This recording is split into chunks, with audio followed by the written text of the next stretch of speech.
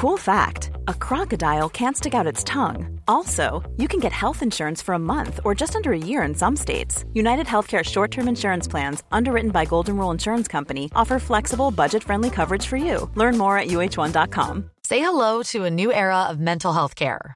Cerebral is here to help you achieve your mental wellness goals with professional therapy and medication management support. 100% online.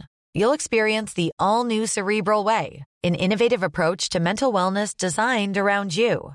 You'll get a personalized treatment plan from a therapist, prescriber, or both in a safe and judgment-free space. Your Cerebral therapist or prescriber will outline a customized plan with clear milestones along the way, so you can get to feeling your best. With Cerebral, you're not alone in your mental health journey. We're here to empower you to live a fulfilling life. So take that first step towards a brighter future and sign up today at Cerebral.com/podcast and use code ACAST to get 15% off your first month. Offer only valid on monthly plans. Other exclusions may apply. Offer ends July 31st, 2024. See site for details.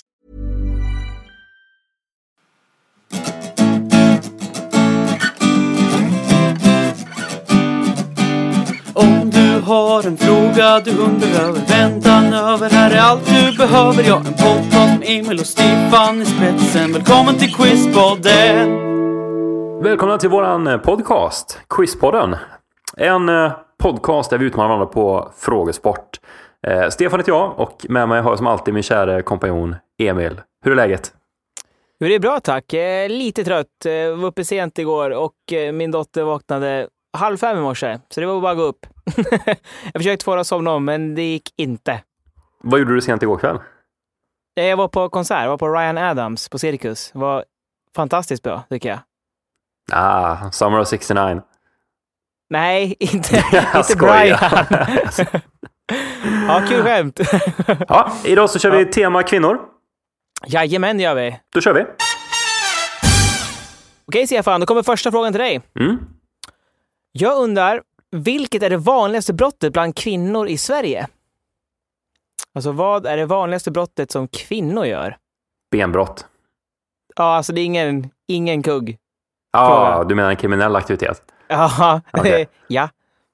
Det har ju inte någonting med våld att göra, det kan jag inte tänka mig faktiskt. Däremot så kan jag tänka mig att kvinnor är mer representerade bland typ bedrägeribrott faktiskt. Möjligen också sån här urkundsförfalskning, att man tar någons legitimation och går på krogen med den. Så blir man utkastad och polisen väl för grund av det. Och det kommer jag ihåg, det var jag livrädd för en gång när jag skulle ta mig in på krogen med ett lägg som vi... Vad fan vi gjorde? Vi tog mitt lägg och sen så var det en tjejkompis med som försökte sminka dit. Typ istället för att det stod 84 skulle det stå 82 eller någonting. Eller 83. Jag skulle liksom bli något år äldre bara. Ja. Så hade han gjort det med smink liksom. Såg nästan exakt... Det såg skitbra ut liksom. Men jag kommer inte ihåg vad som hände. Jag tror han liksom bara torkade bort sminken när jag försökte gå in. Alltså vakten och bara, nej, du kommer inte in på det här läget. Och sånt. Men jag kommer ihåg att jag var livrädd för att åka dit för urkundsförfalskning då.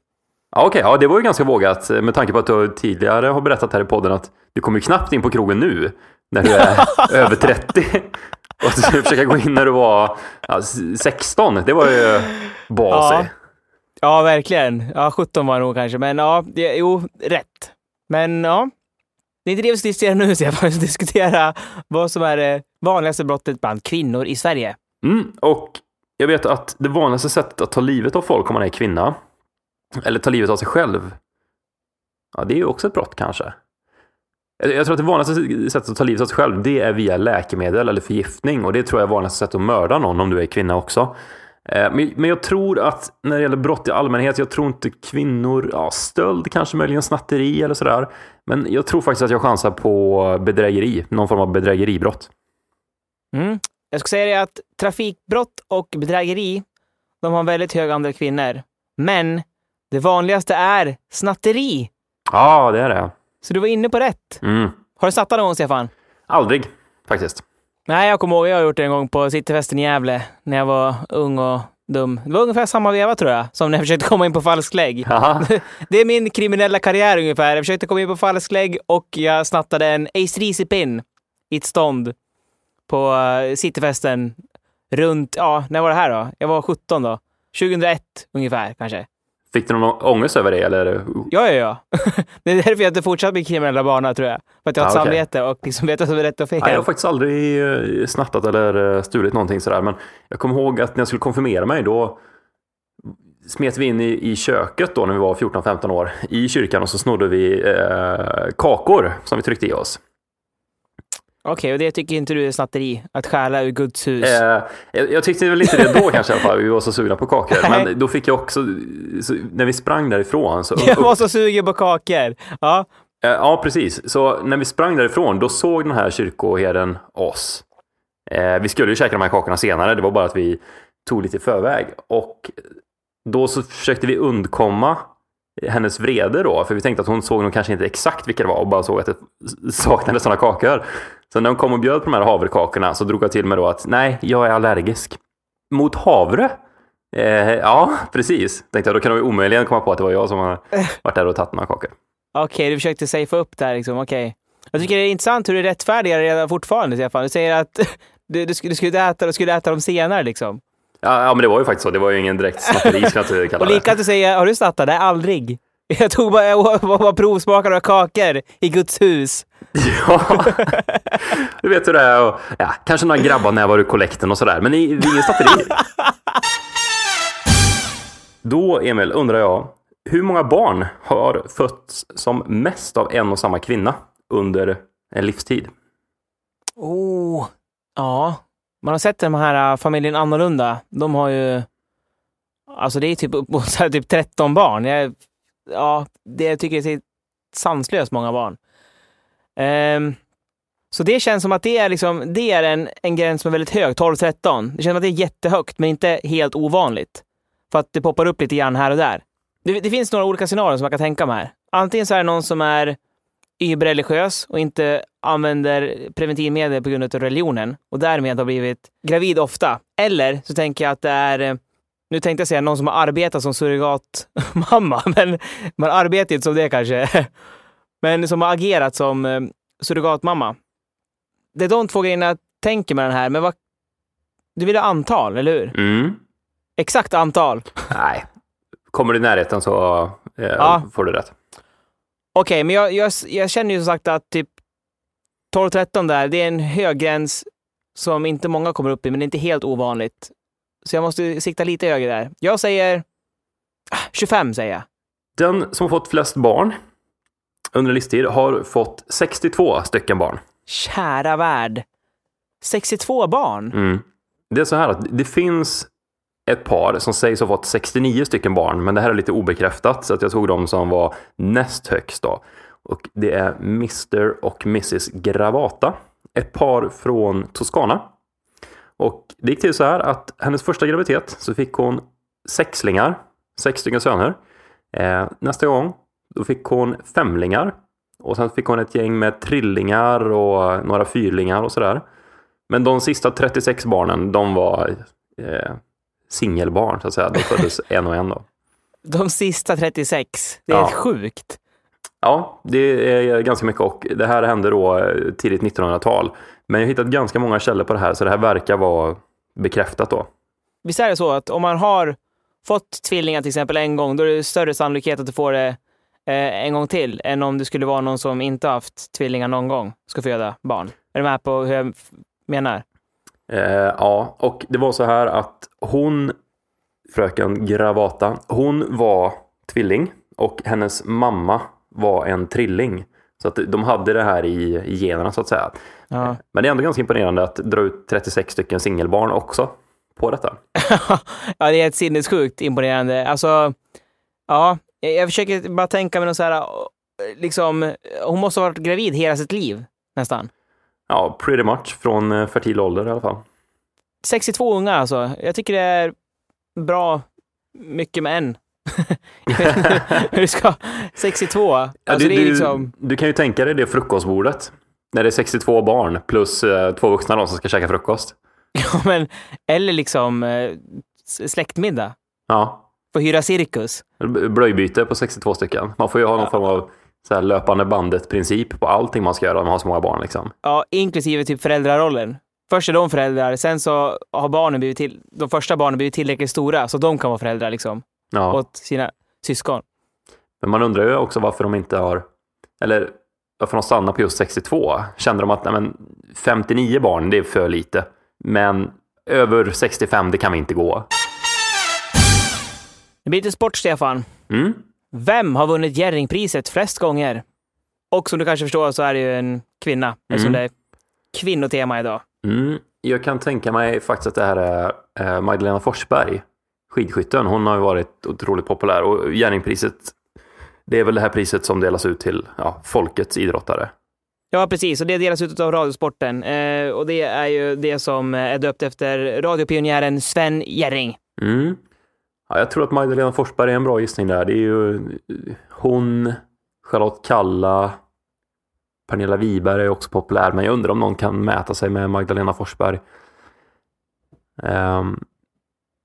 Jag tror att jag drar till med Magdalena Forsberg faktiskt.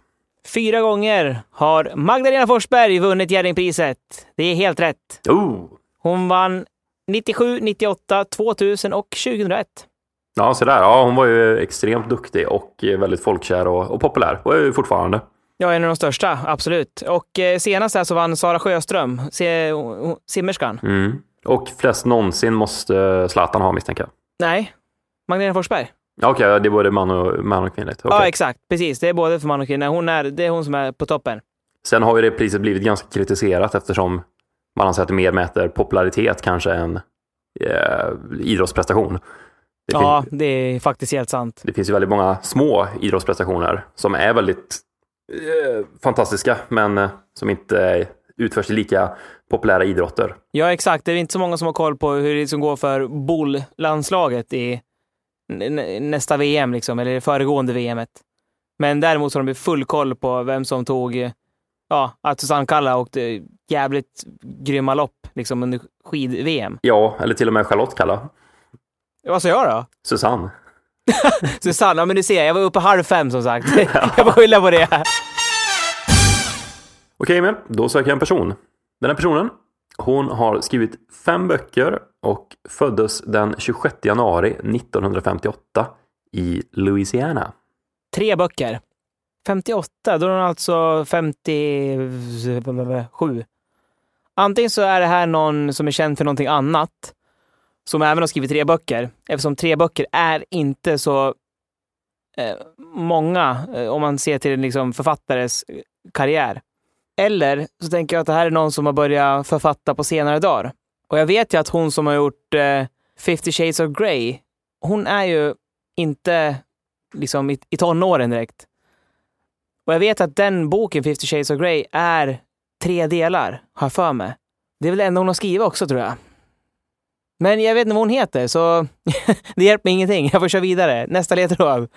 Okej.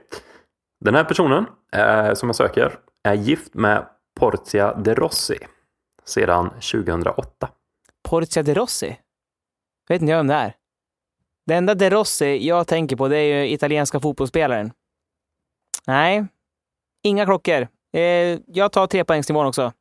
Den här personen har medverkat i filmerna Hitta Nemo och The Love Letter. Den här personen erbjöds också huvudrollen i filmen Speed, men tackade nej. Och då gick den rollen till Sandra Bullock. Då var det lite grann som jag sa då, förmodligen, att det är någon som har skrivit böcker på sidan om sin riktiga karriär, eller vad man ska säga. Nej, jag måste ta nästa ledtråd. På 2 poäng. Den här personen har varit en domare på American Idol. Har också varit värd för Oscarsgalan, Grammygalan och Emmygalan. Okej. Jag var lite inne på henne tidigare när jag tänkte att det kanske var någon som hade skrivit böcker på sidan om sin karriär. Då tänkte jag faktiskt på Ellen DeGeneres. Det enda som inte passar in i kalkylen på henne här, det är ju filmen Speed. Vad hette personen som hon var gift med? Sa du? Portia de Rossi. Portia de Rossi. Det är en ledtråd kvar, va? Mm. Shit, ska jag chansa på Ellen? Nej, jag tar nästa ledtråd.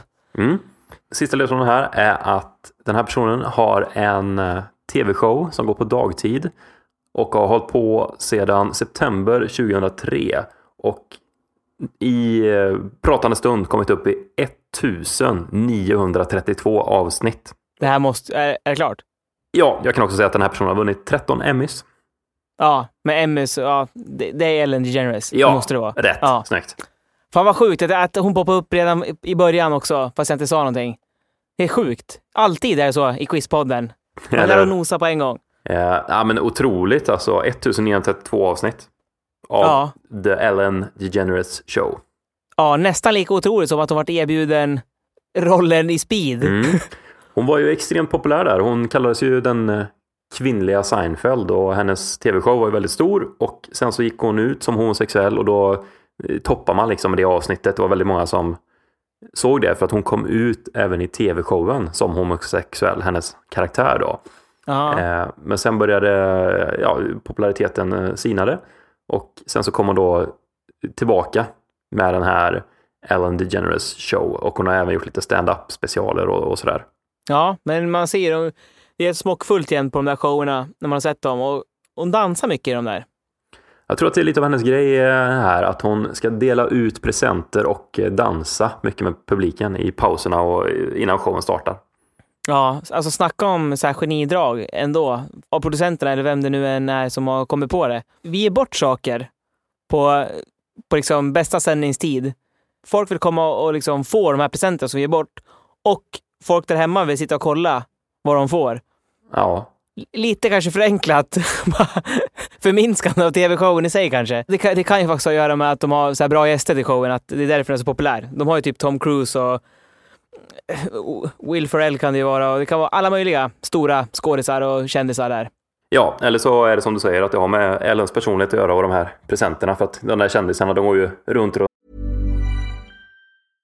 How would you like to look 5 years younger? In a clinical study, people that had volume added with Juvederm Voluma XC in the cheeks perceived themselves as looking 5 years younger at 6 months after treatment. Look younger, feel like you. Add volume for lift and contour in the cheeks with Juvederm Voluma XC. Reverse signs of aging by adding volume to smooth laugh lines with Juvederm Volure XC. For important safety information and to find a licensed specialist, visit Juvederm.com. That's JUVEDERM.com. Not for people with severe allergic reactions, allergies to lidocaine, or the proteins used in Juvederm. Common side effects include injection site redness, swelling, pain, tenderness, firmness, lumps, bumps, bruising, discoloration, or itching. There's a risk of unintentional injection into a blood vessel, which can cause vision abnormalities, blindness, stroke, temporary scabs, or scarring. Talk to a licensed specialist to find out if it's right for you. På alla kanaler. Då kommer din första 5-poängsfråga. Nu tänker jag läsa upp 5 stycken kända kvinnor och jag vill att du ska berätta för mig varför de är kända. Jaha, okej. Melitta Bentz. Hon har varit med och utvecklat Melitta-filtret till kaffebryggare. Snyggt, Stefan! Hade du hört det förr? Nej, jag misstänkte det på namnet där. Ja, det är helt rätt. Dels så utvecklar hon Melitta-filtret i ett senare skede, men hon är även skapare till kaffefiltret som vi känner idag. Ja, okej. Tysk hemmafru som uppfann kaffefiltret 1909 faktiskt. Och det hon gjorde var att hon borrade hål i botten på en mässingsbehållare och sen så la hon en rund platta utav läskpapper där. Och så hade hon på kaffe där och sen så kokade de vattnet och ja, the rest is history. Det är en genial uppfinning som hon måste bli otroligt rik på, eftersom kaffefilter är precis som mjölk eller kattsand eller något sånt där. Det är en vara som tar slut som du hela tiden måste fylla på. Om man nu har en katt så måste du hela tiden fylla på med kattsand, eller om du dricker kaffe så måste du hela tiden fylla på med nya kaffefilter. Okej, vi kör vidare. Då undrar jag, vad är Griselda Blanco känd för? Alltså, Griselda Blanco. Ja, kan det ha någonting att göra med Blanco? Lån då kanske? Griselda, det är inget som jag känner igen sådär. Griselda Blanco. Det låter ju lite typ mexikanskt. Ja, jag drar till med det att hon är någon finanskvinna från Mexiko eller där omkring som har jobbat mycket med Blanco-lån då. Ja, det är inte så långt ute faktiskt. Det här är en kvinna från Colombia. Även kallad La Madrina och The Black Widow. Ja, någon knarkbaron då. Notorisk drogbaron under 70-talet och tidigt 80-tal i Miami. Stod bakom hundratals, kanske tusentals mord.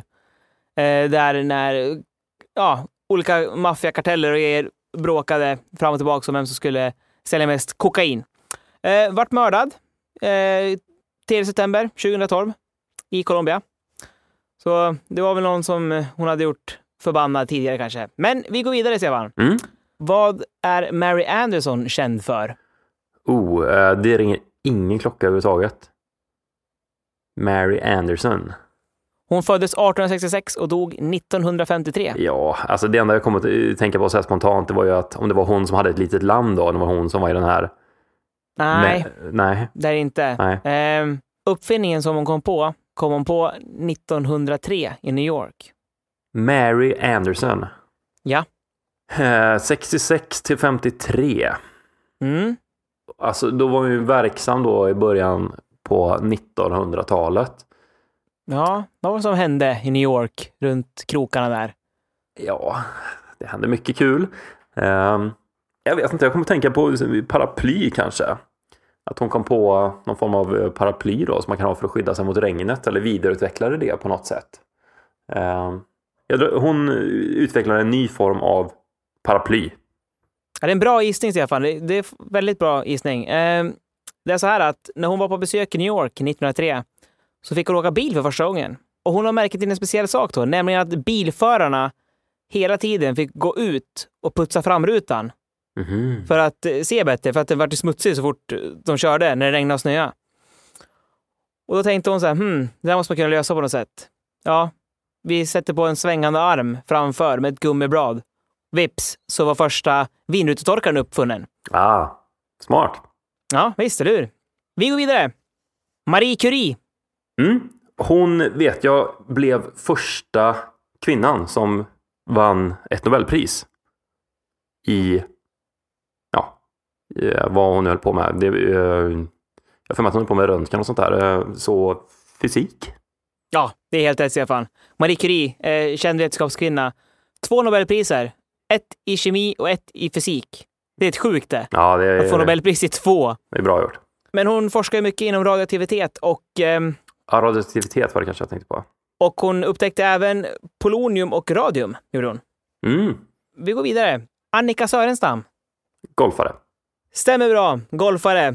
72 segrar på LPGA-touren och 10 major-titlar har hon. Även utsett till årets spelare 8 gånger. Det är helt sjukt.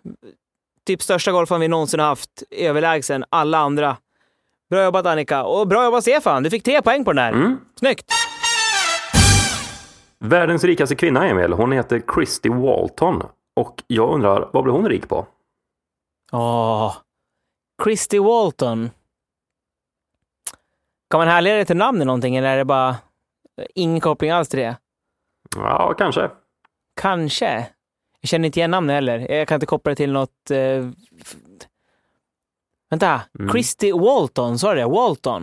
Och hon är den 7:e rikaste amerikanen och världens 9:e rikaste person. Hon har en förmögenhet på 36,7 miljarder dollar år 2014. Ja. Jag känner till någonting som heter Walton eller Christy. Eller finns det någon bokaffär som heter Christie's kanske? I USA. Men jag tror snarare att det här har att göra med efternamnet Walton. Och då tänker jag mig att det har att göra med Walmart faktiskt. För det är ju... De skriver väl det WAL-Mart. Alltså som... skulle man direkt översätta det till? För det här är typ Wall-köpcentret. Wall-marknaden eller något sånt där. Som Quickie Mart på Simpsons. Så jag kör på att hon är grundare utav Walmart. Ja, det får du rätt för. Det var hennes pappa som är grundare, men hon tillhör den här Walton-släkten då, och vad jag förstår som så är hon involverad och fortsätter jobba med det här då sen han dog. Och Walmart då, det är ju världens största kedja för detaljhandeln. En lågpriskedja i den finns i många ställen på världen, men den är framförallt stor i USA. Ja, superstor. Har du varit inne på en sån någon gång? Ja, jag har varit på Walmart. Och de har ju helt galna priser på många saker. Jag vet att jag blev sjuk någon gång när jag bodde i USA, så att jag gick till en läkare och så fick han en medicin. Och då så sa han att du kan hämta den medicinen här på vårt apotek. Då kostar den typ $100. Så sa han, så kan du åka till Walmart och köpa den. Då kommer den kosta $10. Va? Mm. Och det var för att förpackningen var liksom ingenting. Det var bara en sån här orange burk med ett litet vitt lock på och sen pytteliten etikett. Det såg ut som piller i lösvikt ungefär. Man sa det är precis samma piller, och bara för att du slipper förpackningen och allting och för att det är Walmart, de köper in allt så stort, så kan du köpa det där, så sparar du massa pengar då. Det är fan helt sjukt att du kan skilja liksom $90. Mm. Och det är väl så de gör med mycket grejer, tror jag, att det är verkligen låg pris de siktar in sig på. Sen har du Target också. Det är en annan sån stor butik där, men de är väl liknande Walmart, tror jag, om de ska vara lite mer high-end kanske. Ja, men det blir ju sådär med så här stora kedjor, att, som du sa, att de kan köpa in så stora kvantiteter. Mm. För dels så är det ju de har så stor kundkrets, så att det kommer ju gå åt, känns som, en viss procent hur de än gör nästan, vad de än köper in. Mm. Och samtidigt så har de råd att ta sådana risker för att de är så pass rika, företagen. Visst. Så, ja. Men jag föredrar nog hellre Quickie Mart, tror jag, för Walmart. Jag söker ett band, Stefan. Det här bandet grundades 1989. Men deras första kommersiella succé kom inte förrän 1998 med låten There's Your Trouble och Wide Open Spaces.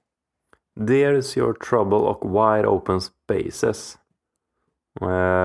Nej, jag känner väl inte igen något av de här egentligen. Nej, jag får ta nästa också. På 4 poäng.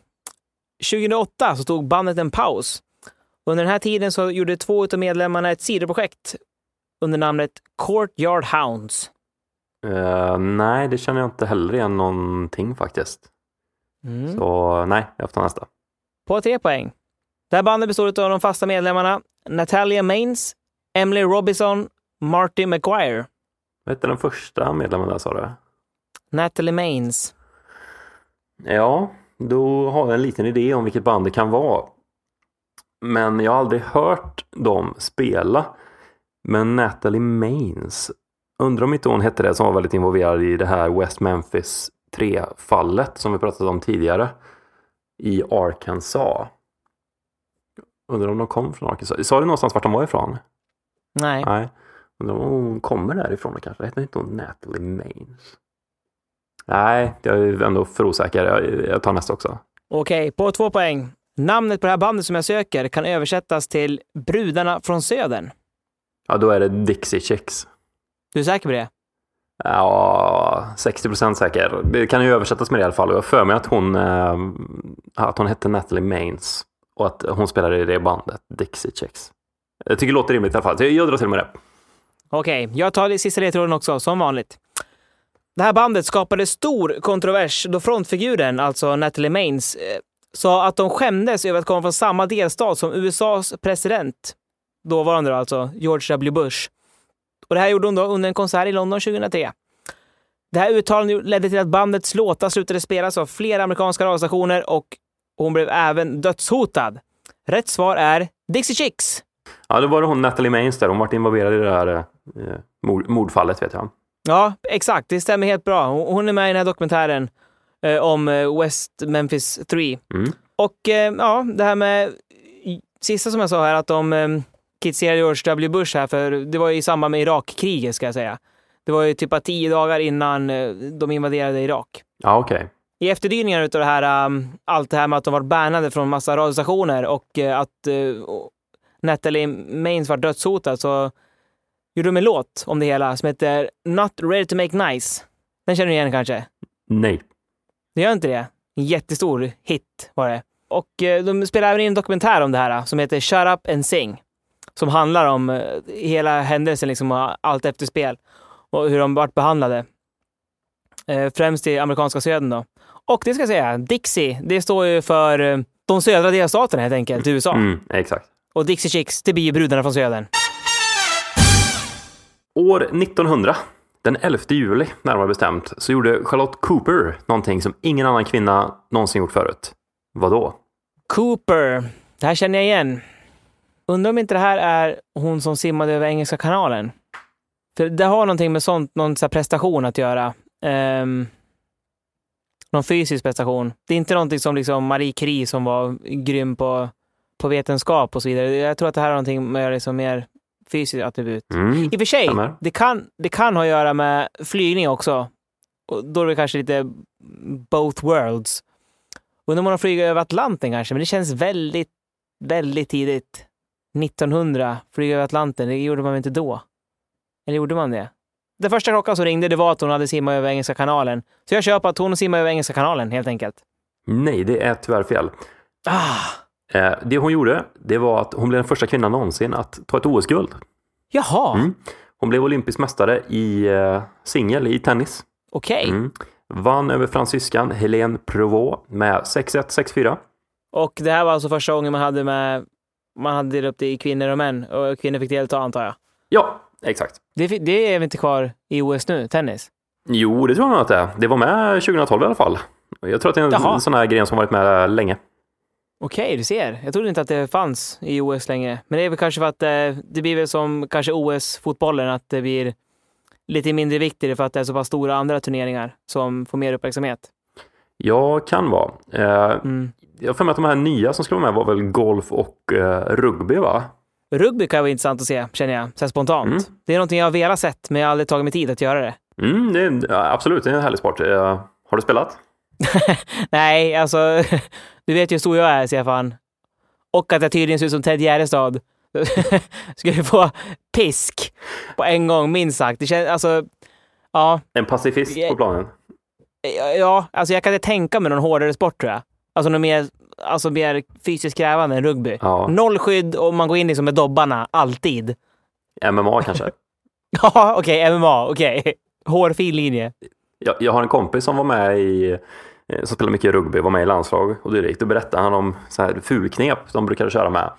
Aha. Och hade de då en riktigt duktig spelare i andra laget, så berättade min vän det att då brukar han ta tigerbalsam på sina fingrar. Och så står man ju i sån här och trycker mot varandra.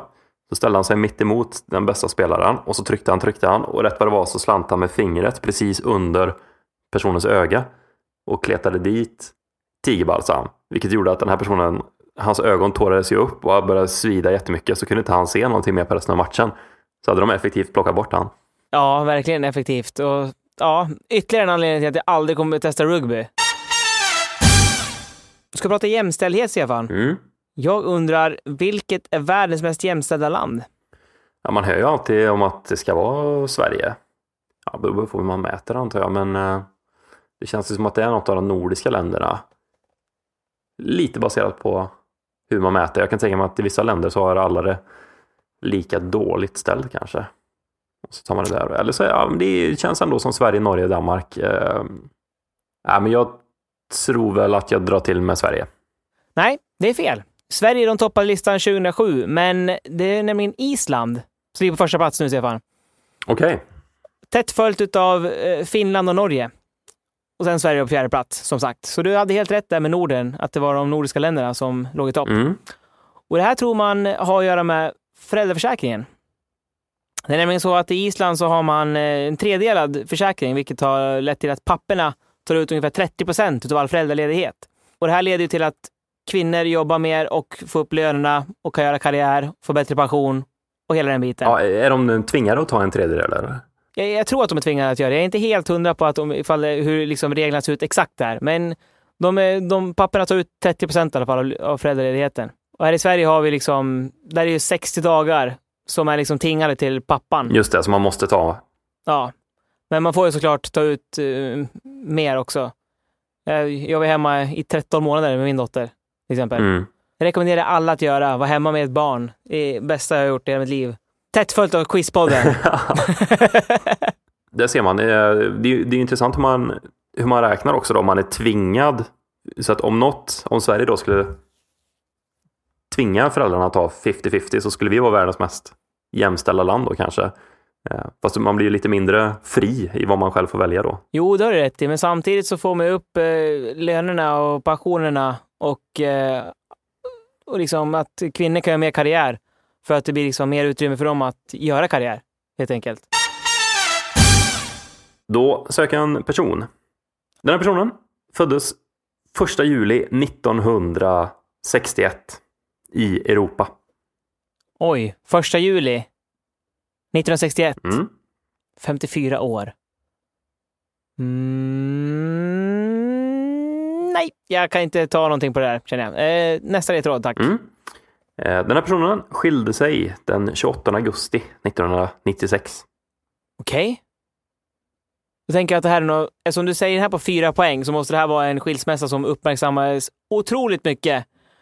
Och jag tänker att det räcker inte att det är någon Ellen DeGeneres typ. Det här måste vara någon som är ännu större. Och åldern där, 54 år.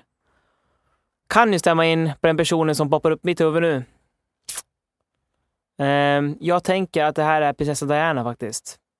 Och sen blir jag lite, som du sa att hon var född i Europa, att du inte ville säga landet. Och det tror jag kan göra med att hon var prinsessa över England.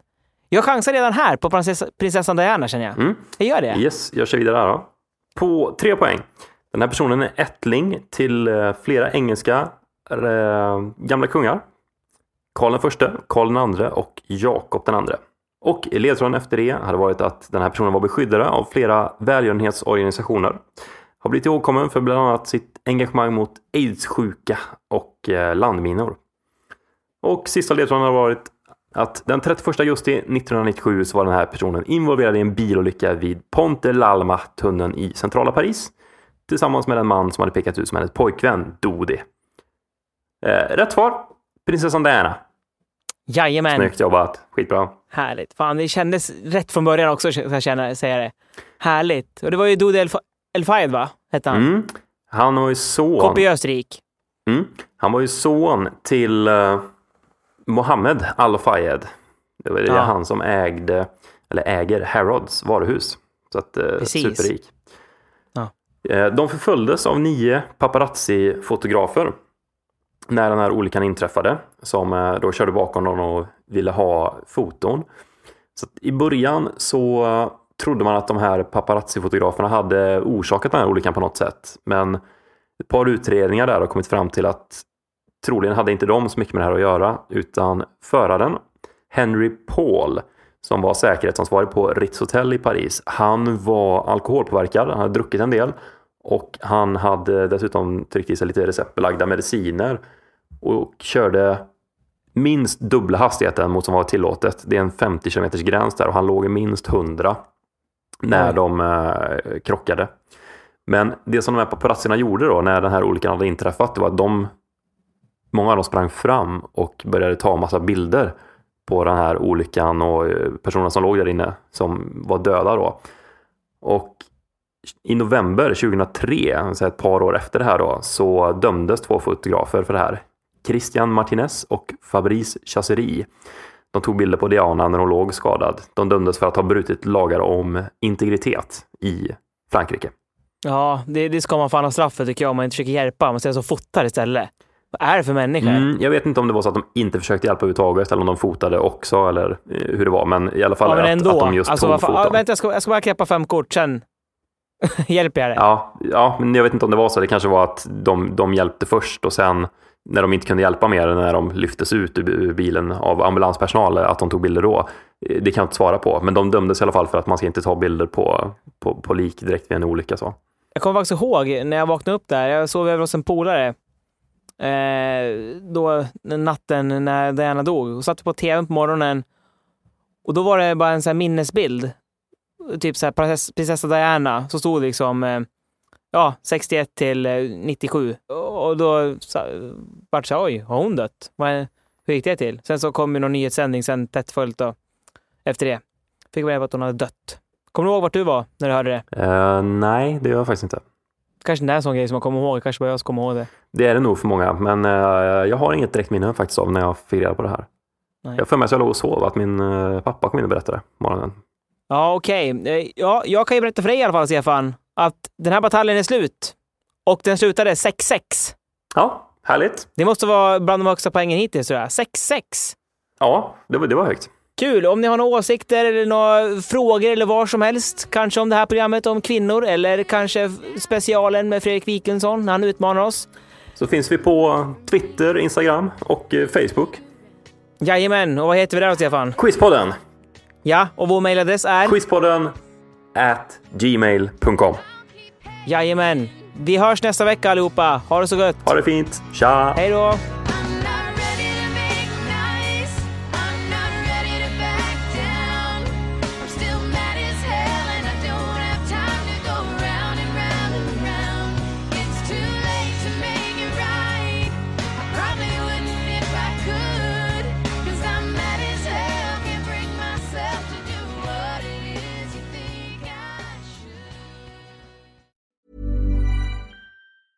Shopify helps you sell at every stage of your business. Like that, let's put it online and see what happens stage. And the site is live. That we opened a store and need a fast checkout stage.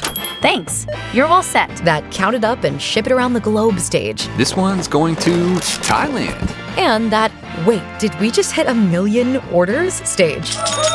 Whatever your stage, businesses that grow with Shopify. Sign up for your $1 a month trial at shopify.com/listen.